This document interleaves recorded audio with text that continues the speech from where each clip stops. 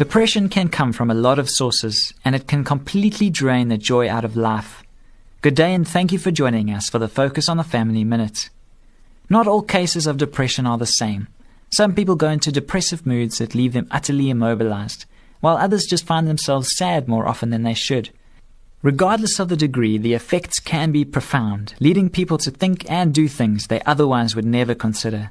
Serious cases can even lead to thoughts of suicide. And almost all cases leave people with a sense of dejection and hopelessness. Not only can you no longer see the light at the end of the tunnel, you don't believe the tunnel ever ends.